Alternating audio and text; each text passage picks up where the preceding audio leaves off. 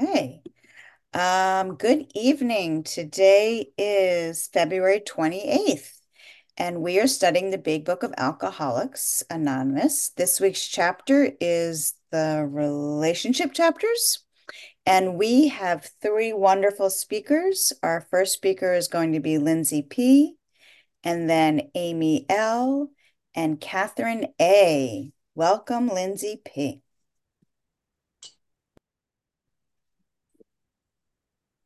Hi, I'm Lindsay P. I was doing Berenstein Bears homework, so that is the perfect intro to the family afterwards. Because in the past, I would have been binging and exhausted, and my husband would have to be doing the homework with my 7-year-old. So there we go. That's multitasking and recovery. Um, I'm honored to talk, and what a surprise.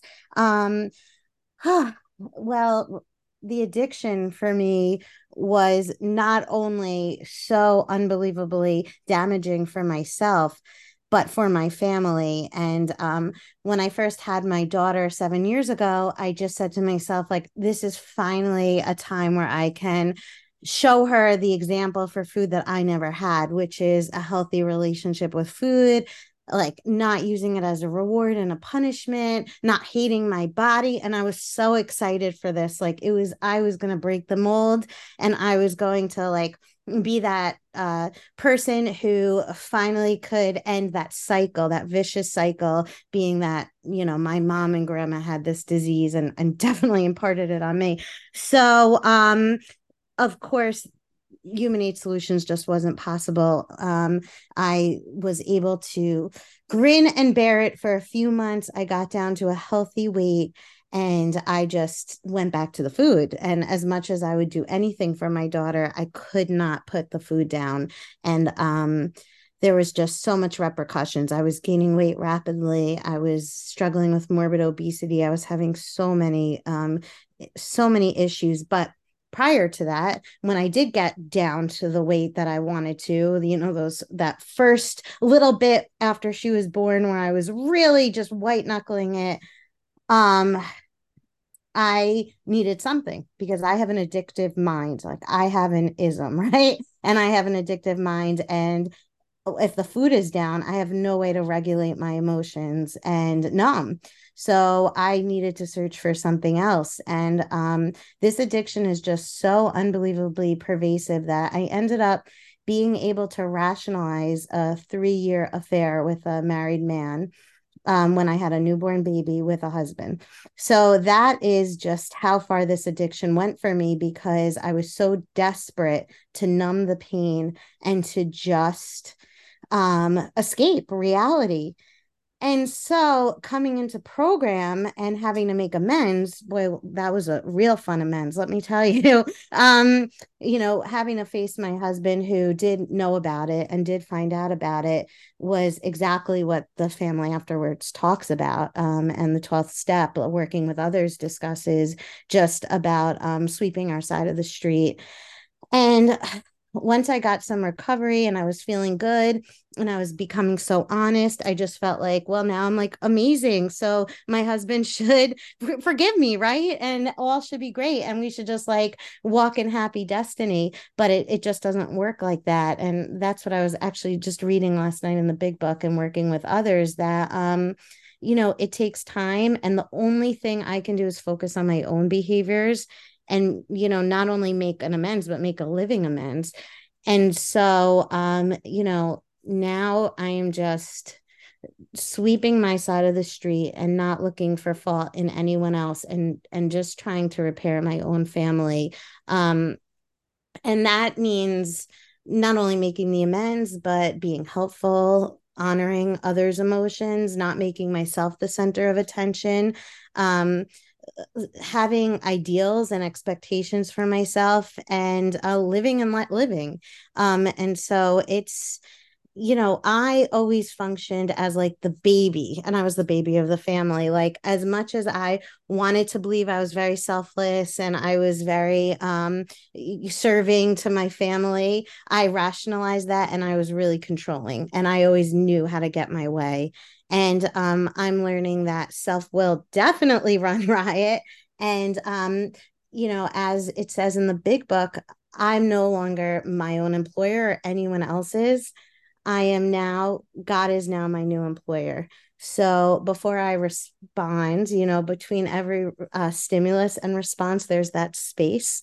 And before I respond to my daughter or my husband, I take a deep breath and I lean into God and I say, I think to myself, is this kind? Is this helpful? Is this how I would want someone to talk to me? And truthfully, there are so many times that I would love to just, lose it, but, or just say something. And if I take those few moments and I turn to God, it comes out in such a nicer, calmer way. And you can say what you mean without saying it mean all the time. And if I'm mean or I'm short or I'm curt, that's really just a reflection on me. I'm learning. It's not a reflection on how anyone else treated me. And I'm here to serve an example for my daughter. So as far as just working this program, I was so good at finding fault in others, and I was so good at working everyone else's program. I mean, I could work everyone else's program, tell everyone else what they were doing wrong, but the truth is I need to work my own program constantly.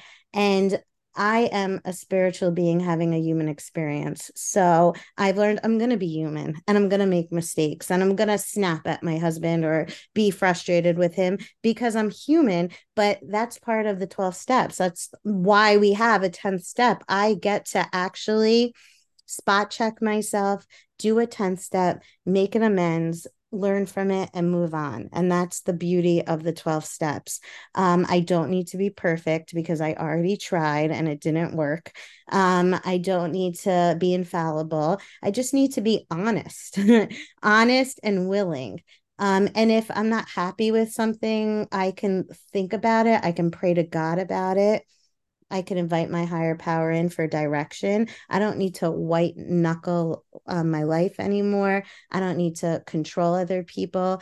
I can just focus on how God would want me to behave. And everything else just sort of falls into place. And the awesome thing about having some recovery is the food thoughts are lower and I'm not managing what everyone else is eating, what's allowed in the house, what's not allowed in the house. Like everyone could just be. And I don't need to be in control of that. And that only happened once I finished really at least the first 9 or 10 steps that those food thoughts went down and I wasn't they weren't calling my name. And that's just one level of control I can let go of.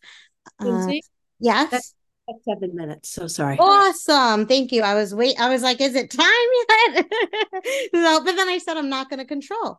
So thank you very much. And with that, I'll pass. Thanks for letting me talk. Thanks, Lindsay. And Amy L., you're up. Hi, everyone. I'm Amy L. in California. Grateful compulsive eater. Grateful to be here. Thank you so much, Lindsay. That was great.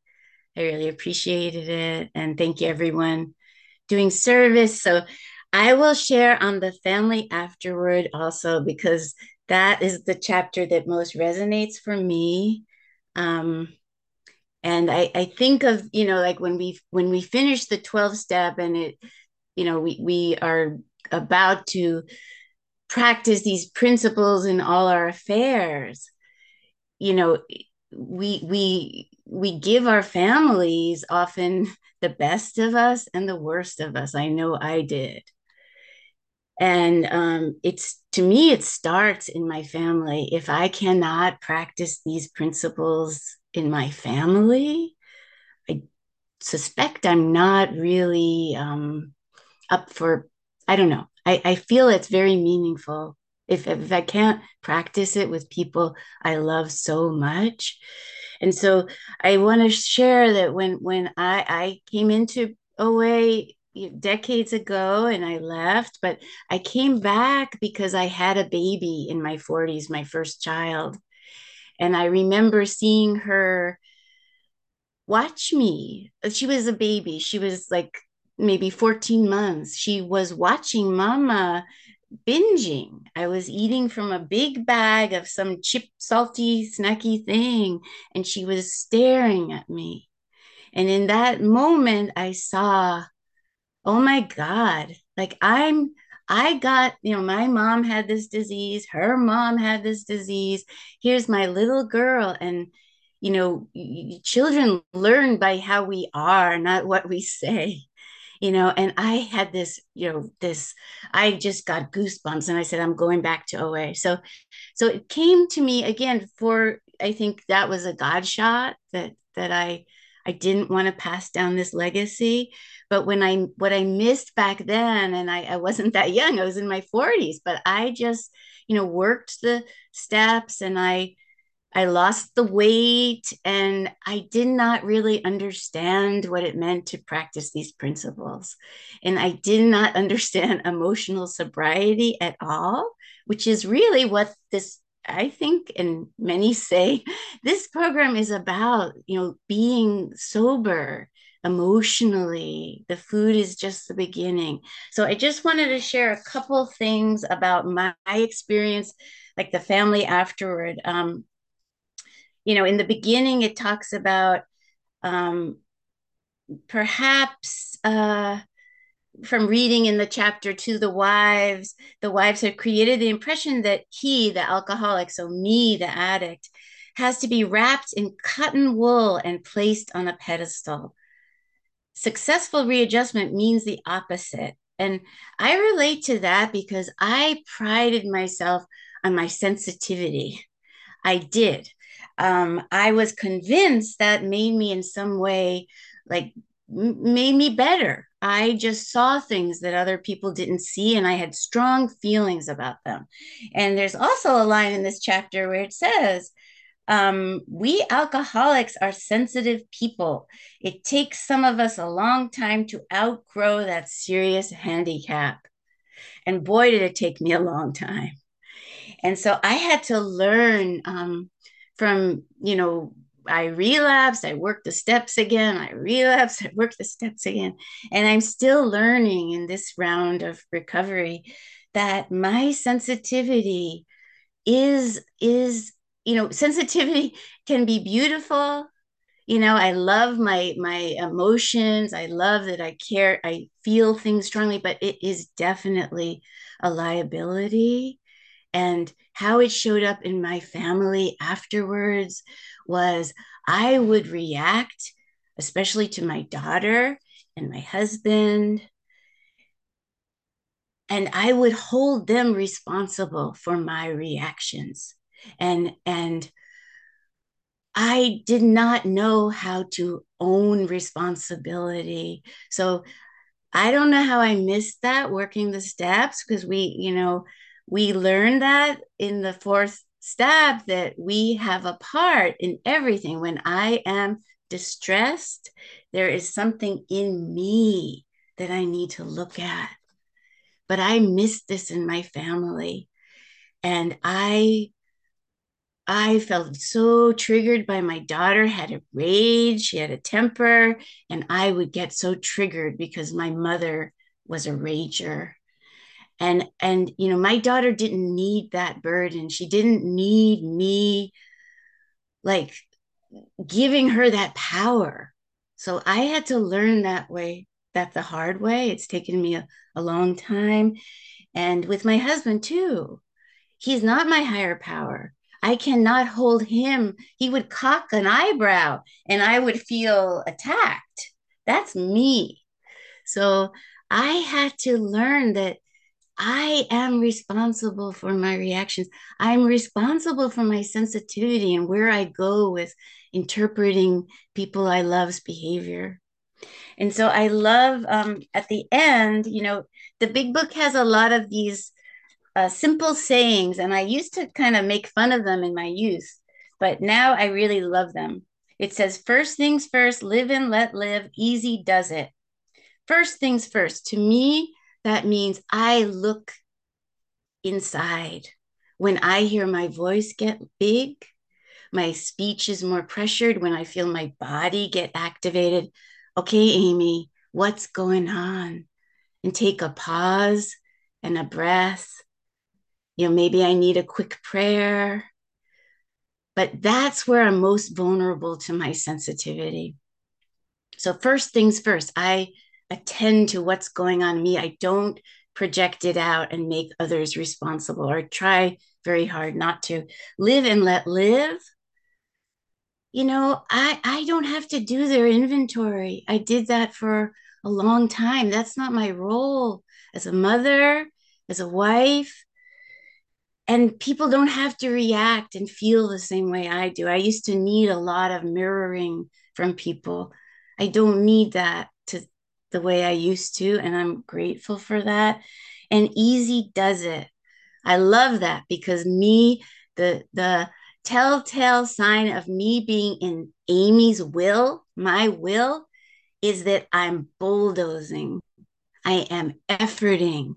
I feel it energetically and it comes out in my mouth. And the easy does it. It's like, no, no need. That's my will. And that will never bring peace and love and comfort the way God does, the way me, when I'm joining with my higher power, when I'm practicing these principles. That's a different way. That doesn't feel like efforting. It doesn't feel like bulldozing. And I don't have to be right. That's not what matters. There's when what is right, right? What is right? Do I know what's right? Amy, So that's 7 minutes. that's what I'll share. Thank you. Thanks, everyone. Thank you so much, Amy L. Catherine, I think you are up next. Catherine A. Hi, There we go. everyone. Okay. Hi, everyone. I'm Catherine A., recovered compulsive overeater. Thank you for inviting me to share. I think the relationship chapters are there's so much to them. I'm flipping through and trying to figure out like what I could share on, and there are just so many different areas. I'll just briefly qualify that I came into the program actually. Just noticing it was 2 years ago today, February 28th, 2022. And my abstinence date is in May of 2022. So not yet 2 years on that. And yeah, recovered for just over a year and a half. And I came into the rooms because I had enough. I was sick and tired of the constant cycle of restricting and then binging and then beating myself up for binging and restricting harder and this time, and it was just a fight, and I couldn't see a way out of the compulsions. It was either I was fighting with all of my might to restrict and control, and my life was being controlled by the compulsions, or I was letting it go and just giving in to the compulsions, and my life was still being controlled by the compulsions, and I couldn't see a way out. And so I decided that I needed something different, and I put my trust in this program in the 12 steps because I had seen it work for others, and I'm so glad that they did. I think the other piece that came along with all of that cycling with the food was my constant anxiety and increasing anxiety over time as my disease got worse. My anxiety was getting worse. I didn't recognize the correlation between them, but I know now that what I was doing was treating myself as a higher power. I was supposed to be the higher power. I was supposed to have the answers to everything. I was supposed to be able to control my food. I was supposed to be able to control the people around me, everything that happened. And I couldn't. And I knew that I couldn't, but I still thought I was supposed to. And that was really, really painful. And so coming into the program, one of the things that it says in the relationship chapters is that putting down the food, putting down the drink is just the first step. It's not like cessation of drinking is but the first step away from a highly strained and abnormal condition. Putting down the food was absolutely essential, but that on its own wouldn't have been sufficient to get relief from all of the other pieces. And what I read in the relationship chapters is a lot about letting go and recognizing where I am separate from the people around me. That's definitely my family, definitely my friends and my coworkers, but also now in recovery, it extends to my sponsees as well, and just my fellows who I talk to. I can get very emotionally involved with my sponsees. I get to know them. I want I want the best for them, and with my history of seeing myself as a higher power, my way of trying to care for others often ends up coming out in uh, wanting to control what they do or wishing they would just be more like me. If they would just act more like me, then their life would be perfect. They should just follow my script. And I think what I see throughout the relationship chapters, but I've got a lot of highlights in to employers about the relationship with sponsees and how you know they are not me, and their success it's about their journey. I my journey was not determined by my sponsor. My journey was not like I didn't become recovered because of my sponsor. And my sponsor didn't say always the perfect things at all the right times. And I don't say the perfect things at all the right times. Um, to put that on anybody is too much. When I look at the advice into employers, and to wives as well, it talks about being able to take a look at where is that other person on their journey, and to be there to support them, but also to be able to say, like, even if you're not okay right now, I can still be okay. And I think that goes for my really everybody in my life as well, to be able to say, like, and the world doesn't need to follow my script in order for me to be okay, because I've got my higher power, and I will be supported even if things don't seem to be going the way that I want them to be. um it's I'm just looking and seeing the places that I have highlighted, but one of the things that that was so true for me, and I think bears reminding about sponsees too, is physical treatment is but a small part of the picture. He should understand that he must undergo a change of heart. And that's so often when I'm talking to sponsees about what it takes to work the steps, and I'm thinking about my own experience. So much of it is hard to explain. It's hard to put it into words, because that experience of surrender that I had, and that desperation that brought me into the rooms, that's not something that I could have created in myself. Catherine, that's Yeah. 7 minutes. All right, thanks. So yeah, bringing it down from the head and into the heart is basically what I was trying to communicate, and it's so hard. But thanks for letting me share tonight. I'll pass. Awesome. Thank you, all speakers.